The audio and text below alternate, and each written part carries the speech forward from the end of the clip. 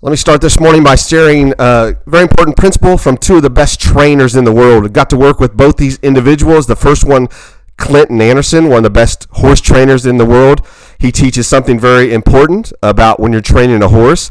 Horses can read your emotions and body language, so they sense if you're frustrated or upset.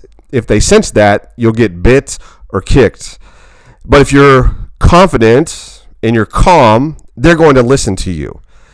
Clinton Anderson shares that if you can move the horse's feet, it's going to know that you are the leader. So if you stand with that confidence in front of the horse, it'll take a step back.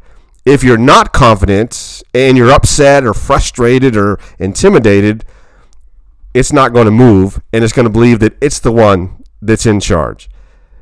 Hold on to that thought as we think about something from Cesar Millan, one of the best dog trainers in the world. You know, in our culture, a lot of people think that you train a dog by yelling no, or maybe just get loud in general and clap your hands, or you take a newspaper and you roll it up and you smack the table with it to get them to listen if they're not listening. That type of aggression and noise puts more energy into a dog that's already frustrated or not listening, and it's going to cause more of that. And Cesar Millan shared that if you have, instead of that loud, but rather just a calm, assertive energy, and you project that towards the dog, just quietly with maybe a couple hand signals, it's going to listen because it sees that calm confidence that you have. And as Cesar Millan shares, assertive does not mean angry or aggressive. Calm assertive, though, means you're always compassionate, but quietly in control. In both these types of training, it's about your confidence that is a quiet strength that is seen by those around. Now stop and think about our culture, what things are happening now. There's a lot of noise, chaos, destruction, loud voices, arguing. But what does Jesus talk about? When we are in Him, then there's that perfect peace, that same calm, assertive, confident strength. Hold on to that thought as we look at 1 Kings chapter 6, verse 7. Temple of Solomon is being built here in this chapter, and we're told one thing here in chapter 6, verse 7 that says, while the temple was being built, no hammer or chisel or any iron tool was heard in the temple. Think about this. The temple construction there in Jerusalem, it was silent. It was silent in one sense because there was a reverence, but it was a silence that's being painted here because we have to understand everything that was described about Solomon's temple is a metaphor about your life and my life because we are now the temple of God. And as there was silence in the temple as it's being built, there's a metaphor there for us spiritually that there ought to be that same sense of quiet strength in us as well, a confidence that God is the one in control, that He is the one building the temple, and in the world there's the chaos and the noise and fighting, but in us there's that storm has been calmed and there's the peace that surpasses all understanding. Ed Ray says it though like this: there are people in life for whom everything is a crisis. They live from one explosion to the next. Perhaps it's the word quiet that exposes their problem. The lack of it leads to constant upheavals. It's not about not talking. It's not about there's no progress. We're going to see that in that quietness, that temple was completed. That quiet, confident strength, there was progress on a massive scale. It should be in our life as well. But when you have that quiet strength, just like when you look at Clinton Anderson, he talks about the horses, they'll take a step back. When we have that same quiet strength in Christ, the enemy who tries to cause the upheavals, he takes a step back because he sees that we know who we are in Christ. You know, Alexander McLaren 100 years ago said, destructive work is noisy. Constructive work is silent. When you have that inner peace that you know who you are in Christ, the enemy knows that. He steps back. Others around you can sense it, and they can draw strength from your strength. Loud, chaotic, destructive things versus who we are in Christ, that peace, confidence.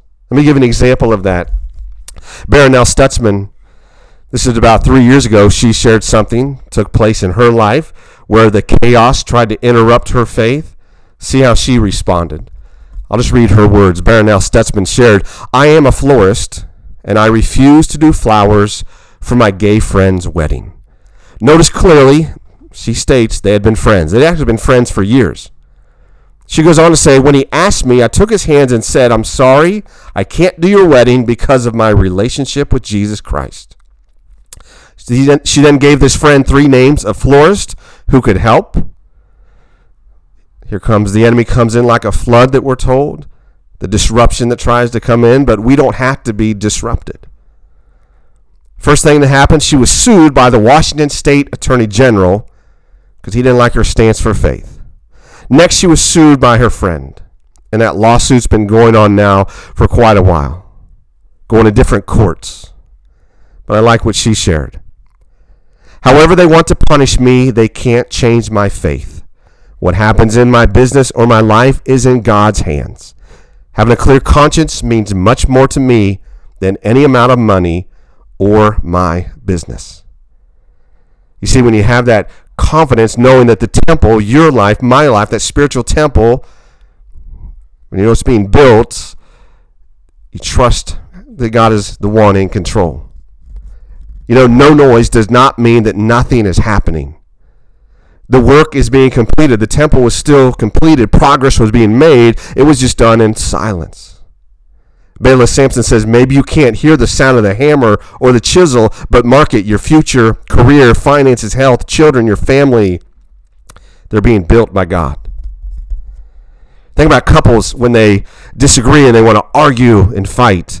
I love what Priscilla Shirer shares here, some advice for couples, and really listen to what she shares. I think again about when there's a disagreement, so many people get into rage and argue and got to prove their point and make the other person agree or at least surrender. The enemy enjoys that so much.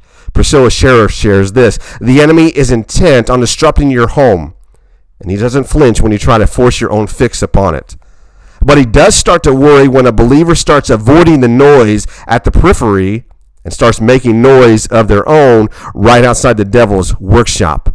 I urge you, for the sake of your family, take the fight into your prayer room rather than your living room."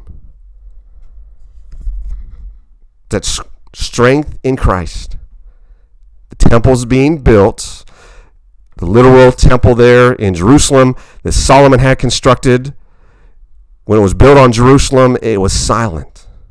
And again, it's a metaphor for our spiritual life. Everything about the temple, a metaphor for the quiet, calm strength. Doesn't mean we don't talk, doesn't mean we don't take action. It means we take much action, but it's with a confidence, not all the noise and chaos.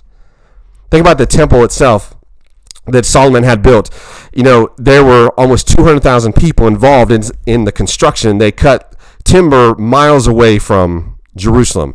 They cut stone there as well. And then the construction workers, all that was then brought to the site and they could build it, and we're told that it took 7 years to complete the project. But listen to what happens next. 1 Kings chapter 6 verse 7 says this: "The temple, when it was being built with stone that was finished at the quarry." There was preparation done at a distance. And that way, when they brought all of the wood and the stone to Jerusalem, everything fit perfectly, and each stone fell right into place. So it was all done again in silence.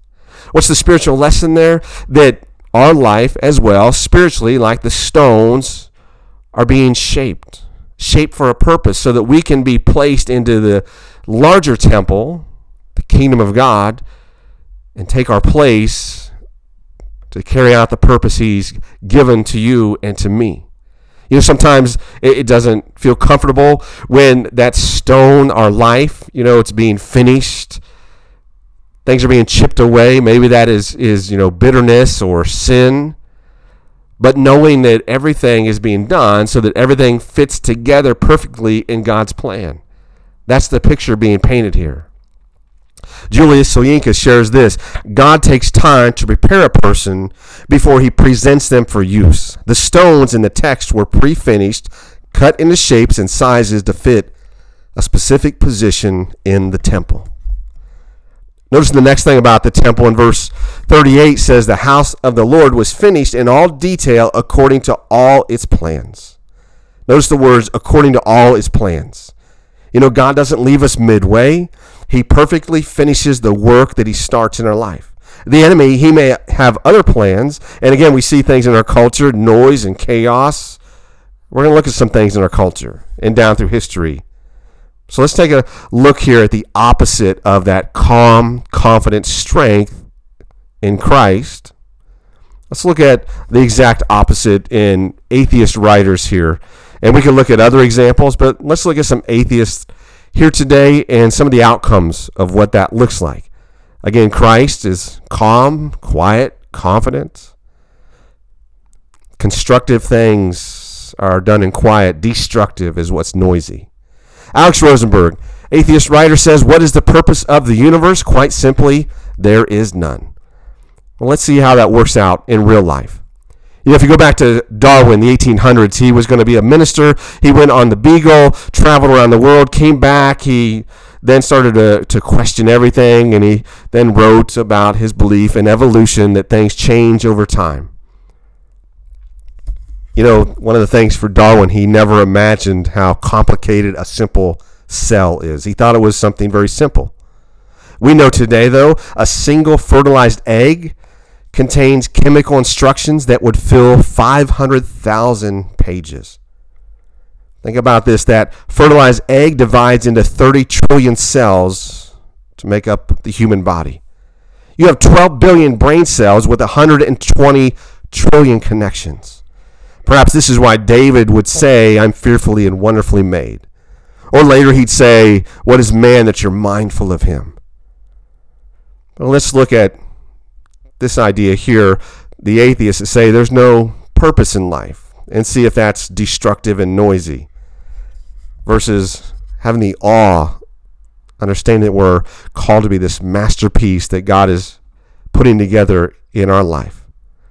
What's the outcome, though, of things like atheism, destructive things? There's something strange in our culture. People wear on their T-shirts a picture of Che Guevara. And a lot of people in Hollywood do it, and it's kind of like this cool, hip thing to do. And they say, well, he was a rebellious person or revolutionary. And so they paint him like he's this Robin Hood figure. He died, a number of years back here, but who was Che Guevara? This person at Hollywood, now on college campuses, people are kind of painting as this Robin Hood hero. Well, he was Castro's executioner, is who he was. And he gladly shot people. He murdered, the estimate is, 105 people himself. And we're talking men, women, and children. He loved when families would plead for mercy, and maybe he'd then shoot one of the members to be sure that the ones that survived would suffer with that memory. He talked gleefully about what joy he would have if he was able to send missiles into U.S. cities, and destroy the citizens living there. Yet this is what people in some of the media places put on their T-shirts. The result of atheism in Cuba, destructive. Let's look at another example. China, 1949, when Mao came into power. What does it look like? His belief, atheist, life has no purpose, therefore life has no meaning, and he gladly took millions of lives. 1949, he called it the Great Leap Forward. He had a goal to increase steel production. So these small furnaces were built throughout the country to melt down different items that people were supposed to turn in to make steel. So people had to go to their houses and take their pans, shovels, knives, forks, their doorknobs, throw them into these furnaces to be melted down because he said so. But then there was not enough wood to keep the furnaces going to melt the steel. So that people had to go back to their houses, grab their furniture, tables, their chairs, their doors to use to fire up these furnaces. This man was sadistic and evil, and he believed no life mattered. So many people were forced to work then on the furnaces. They left the farms, and the food on the farms spoiled. Massive famine. 45 million people died. Anybody who questioned the insanity of what Mao did was shot on sight. Again, destructive things are noisy. Constructive things, there's quietness, confidence in Christ. Cambodia, 1975, Pol Pot came into power, another atheist. He did something very silly. Nobody recognized but him, but he declared 1975 year one. People were forced out of the cities to live in the country. He abolished schools, churches, money, transportation. One of the stranger things, you were not allowed to show any emotion in public. If you were with your family, you were forbidden to show affection. You couldn't laugh. You couldn't smile. You also couldn't mourn in public. Why? Because he wanted everybody to be so consumed with him that you had no emotion for anybody else. Your devotion was so strong, you only had feelings for him. A lot of people then went to prison because they showed affection and somebody else reported that. He executed and starved people. How many died? 3 million. Destructive things are noisy. Constructive things, when you have that strong confidence, knowing that there's silence in the temple because we trust what God is doing, the enemy takes a step back. The founding fathers had a belief in the value of human life. That's why John Adams, the second president, said our Constitution was made only for a moral and religious people. It is wholly inadequate to govern any other. They understood that we all have to believe that life, liberty, human rights, they're given by the Creator.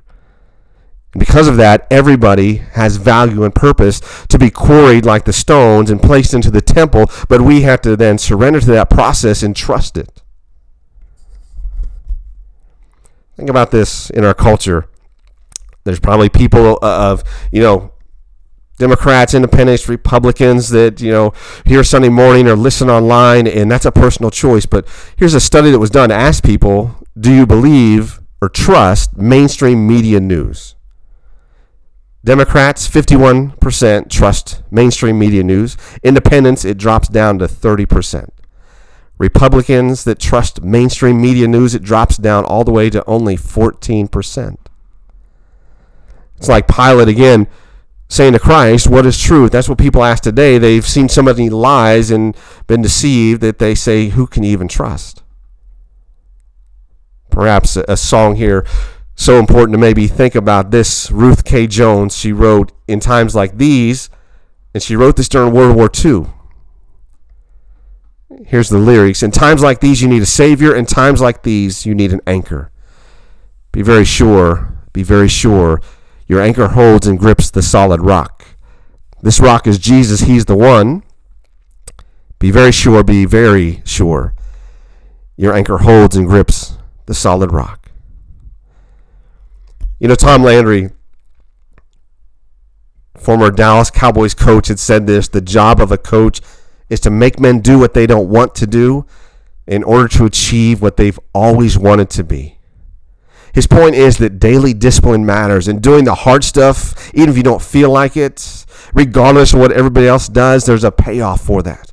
And the same thing is true in the spiritual life. We need to do some things that maybe are uncomfortable or we don't want to do, knowing that they bring glory to Christ and they're shaping us to be the stones that we're meant to be so we can be fitted into the temple, be used for the purpose for which we were called. One more verse as we close here, Exodus 14:14. This is when Moses is leading the children of Israel. They're at the Red Sea. Pharaoh's army is approaching. People begin to panic. He's not yet put the rod into the sea to part the waters.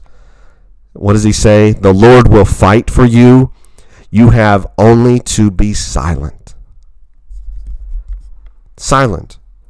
When we're in that inner strength, that confidence inside, that confidence that says, destructive work is noisy. Constructive work, though, is silent. And just like that strength that Clinton Anderson, Cesar Millan talk about, when you have that confidence, it shows, and the enemy, they take a step back and know that you know who you are in Christ.